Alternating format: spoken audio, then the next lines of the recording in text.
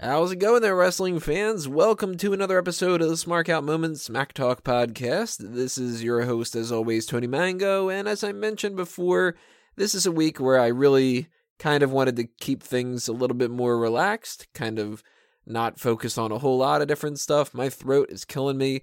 I don't know if I've got some kind of allergic reaction to something, or if, I don't know, I'm dying or something. Maybe it's just doing too many goddamn podcasts in a row or whatever, but something weird's going on. So, better week than ever to just sort of keep things very blah, I guess you could say. Not going to be a big thing this week for our main event. This, if you can't tell already by what it's labeled as, is going to be the breakdown of what happened in our Smark Madness tournament that just ended. I'm actually going to click to end it in the middle of saying this kind of stuff, but I wanted to do something that wasn't going to be a big breakdown of something, because we know that next week is going to be the Superstar Shakeup, and we're going to have a lot of different stuff to talk about with that. We got to get into the mailbag either next week or the week after that, probably the week after that. We've got Payback coming up and Backlash, and then they added NXT TakeOver, and I've got so many different things on my plate. And after doing everything with WrestleMania week and all that, I kind of needed a break. So this is going to be a pretty quick main event. Sorry for those who wanted something a little bit more intricate or whatever, but this is the best thing that I can do to give to you guys at least something instead of just taking the week off. I didn't really want to do that. I wanted to, but I also didn't want to. So I figured, why not do a breakdown of what happened with the Smark Madness tournament. If you don't know what it was, this is the first time that we've ever done it. If you know what March Madness is, then you should basically know what Smark Madness is. It's a pun, play off of that. And of course, Smark being Smark Out Moment, and me being my pun self. I thought of just doing the pun before I thought of what to actually do. And I put the poll out on the Mega Maniacs of what would you guys like to see be the subject matter of it. And what you guys decided was the best finisher of all time. And it was something that we had been talking about doing some kind of a tournament in the past to do something like that. And, why not take care of it now? In the future, the Smark Madness tournament is going to continue to operate like that. I don't think I'm going to have like one set standard, who's the best person on the roster, or who are, I don't know, the best tag teams on the roster, whatever like that. It's not going to be like every year it's going to be the same thing. Next year, we're not going to do best finisher. It's always going to be up to you guys to pick for however long in the future we get to do this kind of stuff. We already have our one tournament per year that's standard of what it is, which is the Sexiest Superstars tournament. That'll be coming up, I don't know, pretty soon. A little bit after this one. I mean, we're not going to jump right from one tournament into another one, but we're going to be doing that in the summer at some point. So maybe May, like the end of May, I'll start that up. Maybe even June.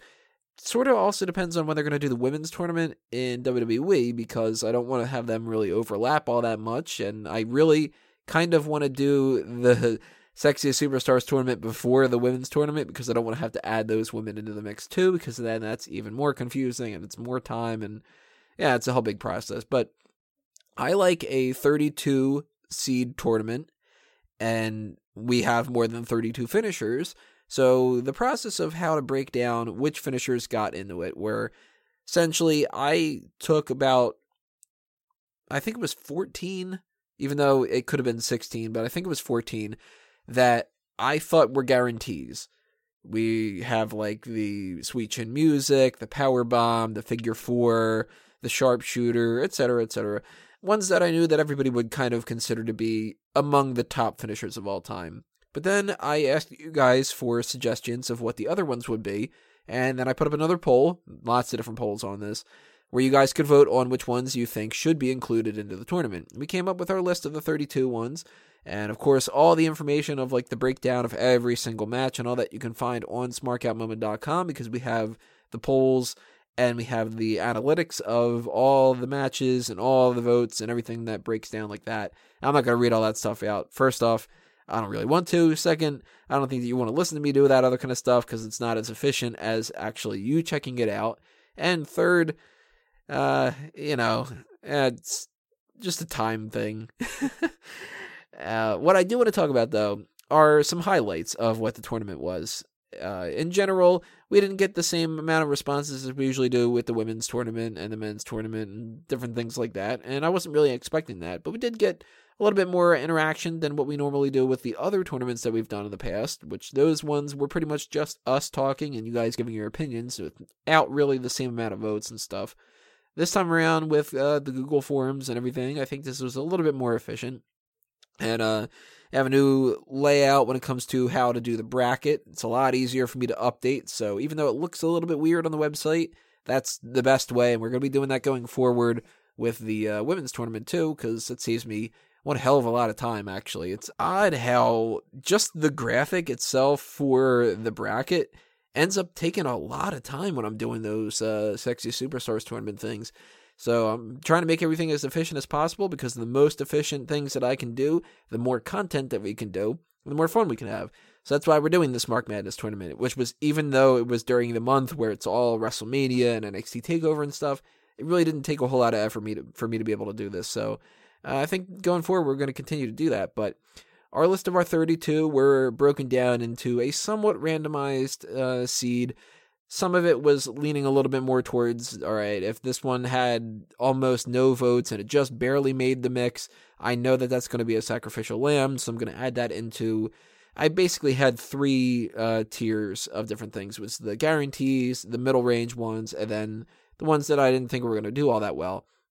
And I kind of mixed them up, did a randomization thing, a random number generator sort of website plug, and all, factored in the way that it was, and that's what gave us our matches. So round 1 went through with the most amount of votes, and the biggest shocks that came from that actually were the biggest shocks of the entire tournament as far as I'm concerned. We had a lot of things that were making me go, oh, wow, okay, that's a little bit weird. One thing in particular was Sweet Chin Music and the F5. I assumed that was going to be a blowout. I thought Sweet Chin Music was almost a guarantee to be in the finals, if not to be the winning finisher. It didn't. It struggled against the F5. In fact, it only won by, I think it was 5 votes. Yeah, 5 votes separated the super kick from the F5. If that would have been knocked out in the first round, that would have been a huge shocker to me.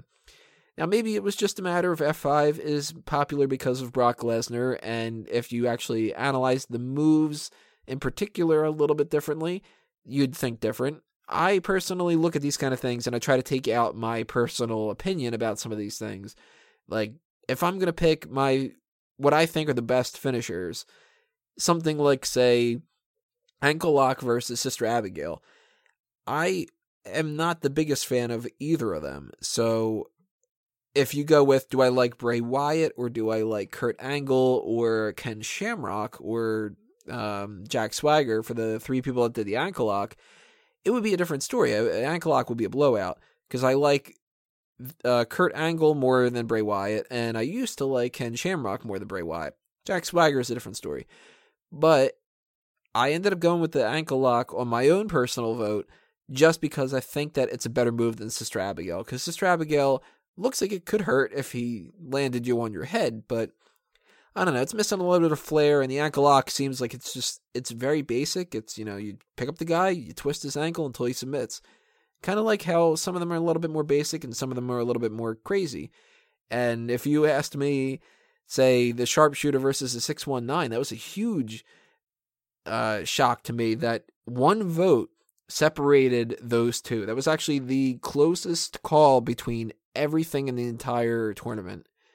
Did not expect to see that be that close of a match. I thought that the 619, it's fun and it's a little bit flashy, but the Sharpshooter is like, come on, man, it's the Sharpshooter of all things. That could have been another one that could have been a potential finalist, and it struggled. So I voted my one time. That's the one vote, I guess you can call it, that boosted it 43-42 for that one. But that's not me voting because I like Bret Hart more than Rey Mysterio. That's voting because I like the Sharpshooter more than the 619. And I'm very curious to see if people voted based off of who they liked better rather than if they liked the finishers better. Because you can never really tell how that breaks down. Sometimes it happens with the Sexiest Superstars Tournament 2, people are like, oh, that guy sucks in the ring. I'm not going to vote for him. Yeah, but is he better looking? Oh, that woman is terrible on promos. Yeah, but is she sexier? That's how it should be breaking down. You can't control how people vote, though. We had some close calls for some different things in round 1. We had the, where was it on here? I'm trying to look at, I'm losing track of my things here. The Shooting Star Press losing to the End of Days. That was a shock for me. That was a 56.5 to a 43.5 vote. I assumed Shooting Star Press was a guarantee there, and the End of Days actually went pretty damn far. I assumed a first round knockout, especially when I saw that it matched up with the Shooting Star Press. I mean, if it would have been End of Days versus, say, what else do we have on this list that maybe it could have been beaten? It could have beaten the Camel Clutch, maybe. It could have beaten the Atomic Leg Drop. Atomic Leg Drop, by the way, really shitty blowout when it came to that. That was the biggest blowout, I think, when I'm looking at this list here. The Spear beat it 97.6% of the vote over the Atomic Leg Drop. So if you would have had End of Days versus Atomic Leg Drop, yeah, I would have gone with that. End of Days lasted all the way up until I think the Stone Cold Stunner was the one that knocked it out. Yeah, it is. In round 4, the semifinals. If you would have asked me ahead of time, what do I think that the round 4 finalists would have been? 3 of them are in the semifinals. And the End of Days is the offshoot. I assumed, looking at this list here, the way that the bracket kind of pulled out, I was thinking we'd get, well, the semifinals ended up breaking down to the RKO, the Sweet Chin Music, which those made sense to me, and the Stone Cold Stunner, which made sense to me too, although that had the Tombstone in the way, which I thought maybe that could have taken it out, maybe the Spear, maybe the Pedigree, but I figured Stone Cold Stunner. And on the other side, Figure 4 and Powerbomb, those two are like, man, those are better than End of Days in my book. I thought Powerbomb was going to get it. Nope. End of Days lasted until the Final 4. And the Final 4 ended up breaking down, and we got our finalists, which were the RKO beating the Sweet Chin Music, and the Stone Cold Stunner upsetting the rookie, I guess you can kind of call it, which was the End of Days. And I was real shocked about that. I mean, now we have our finalists being the RKO and the Stone Cold Stunner are effectively the same move. So you guys must really, really like those cutter type of things. Whether somebody's jumping up, or if they're kicking them in the stomach beforehand, if it comes out of nowhere, or if it's just always preceded by middle fingers and a kick. Seems like that's what you're going for. So I'm both surprised and not surprised, because it does make sense. If you really like the one, you should really like the other one. I just kind of thought that maybe the Sweet Chin Music would have the edge over the RKO, and it would be Sweet Chin Music against the Stunner, but it wasn't.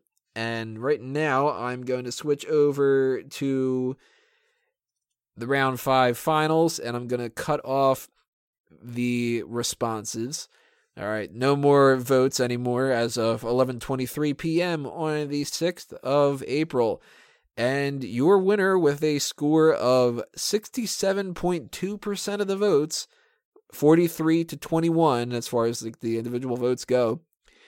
The RKO is your choice for the best finisher of all time in professional wrestling, beating out the Stone Cold Stunner. I thought it was going to go to the Stunner, actually. And that's where my vote went to, because I figured even though the RKO has a little bit flashier of, how I can pull it out of nowhere and whatever, Stunner has a little bit more credibility to it.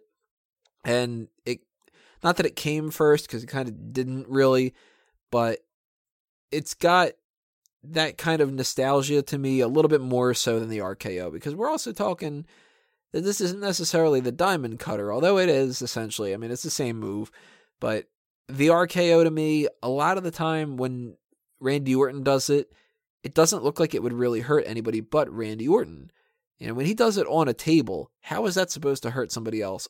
He's the one that's jumping on the table. Stunner, he never really had that problem. He always used to just do the Stunner, and that was it. So maybe the flashiness is where the RKO gets the edge. Maybe it's because Randy Orton is prominent right now. He is the WWE champion at the time.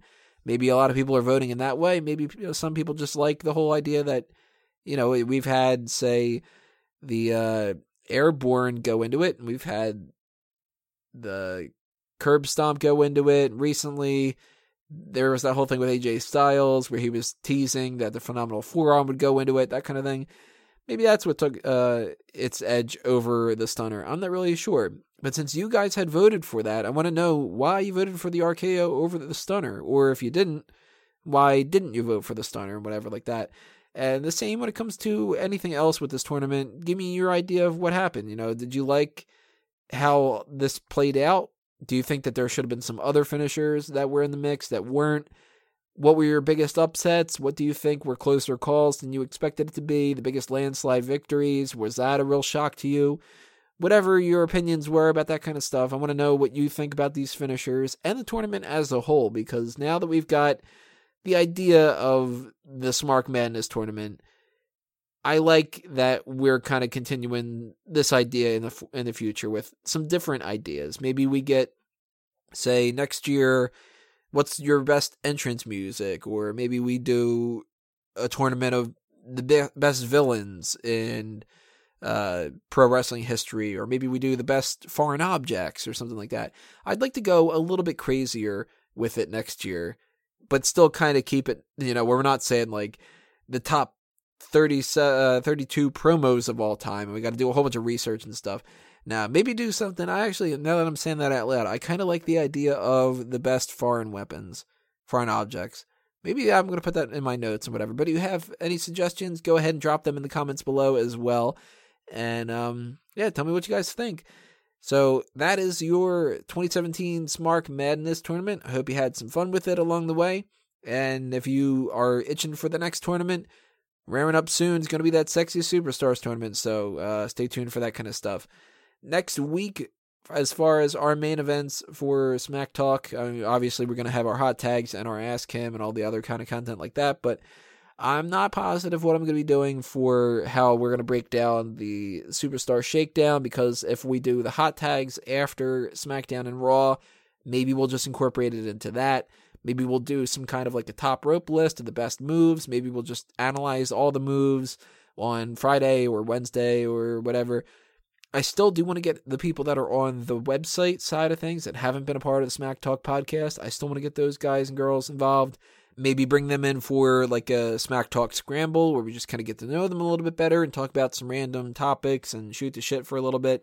Or maybe something big's going to happen and we're going to have to do a call the spot or a belt or bury or whatever, we'll see, play it by ear where it comes with. But if you want to know when that kind of stuff happens, then you should subscribe to the website's RSS feed or follow the Facebook and Twitter accounts. Or obviously, no matter what, you should be subscribing to the YouTube channel. And if you hit that thumbs up button, that'll help out quite a bit. Check out the stuff that's in the IWC Outreach for more information of what you can do to help grow the channel in the future and other ways that you can get involved with different things like the Megamaniacs or the Sign Me Up or, whatever the case may be. I'm not going to repeat myself. I do that every fucking week on that thing. And I guess that's going to do us then for this episode, everybody. So thanks for listening. Thanks for following us throughout all this WrestleMania week coverage and all the other kind of insanity that's been happening. And we'll see you next time. This has been another Smark Out moment. And I'm being counted out.